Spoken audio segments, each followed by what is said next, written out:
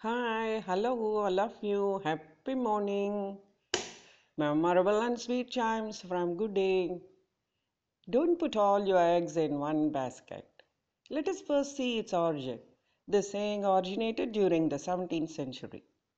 What may be the interpretation? Knowingly never take a risk by stuffing everything at one time or in a single shot.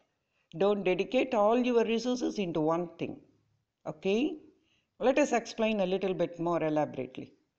If we had a certain number of eggs, it would be safer to put those eggs in different baskets and not put them all in one basket. Yes, here is the risk involving factor. In case if that one basket dropped, what will happen, friends? That's why don't put all your eggs in one basket. Let us see an example also. The best way to invest is to put some small amount of money in many investments and never put all your eggs in one basket. This is an eye-opener to us, thus it creates an awareness of the prevailing setbacks of betting all our resources into a single channel and wants us to anticipate the risk behind it.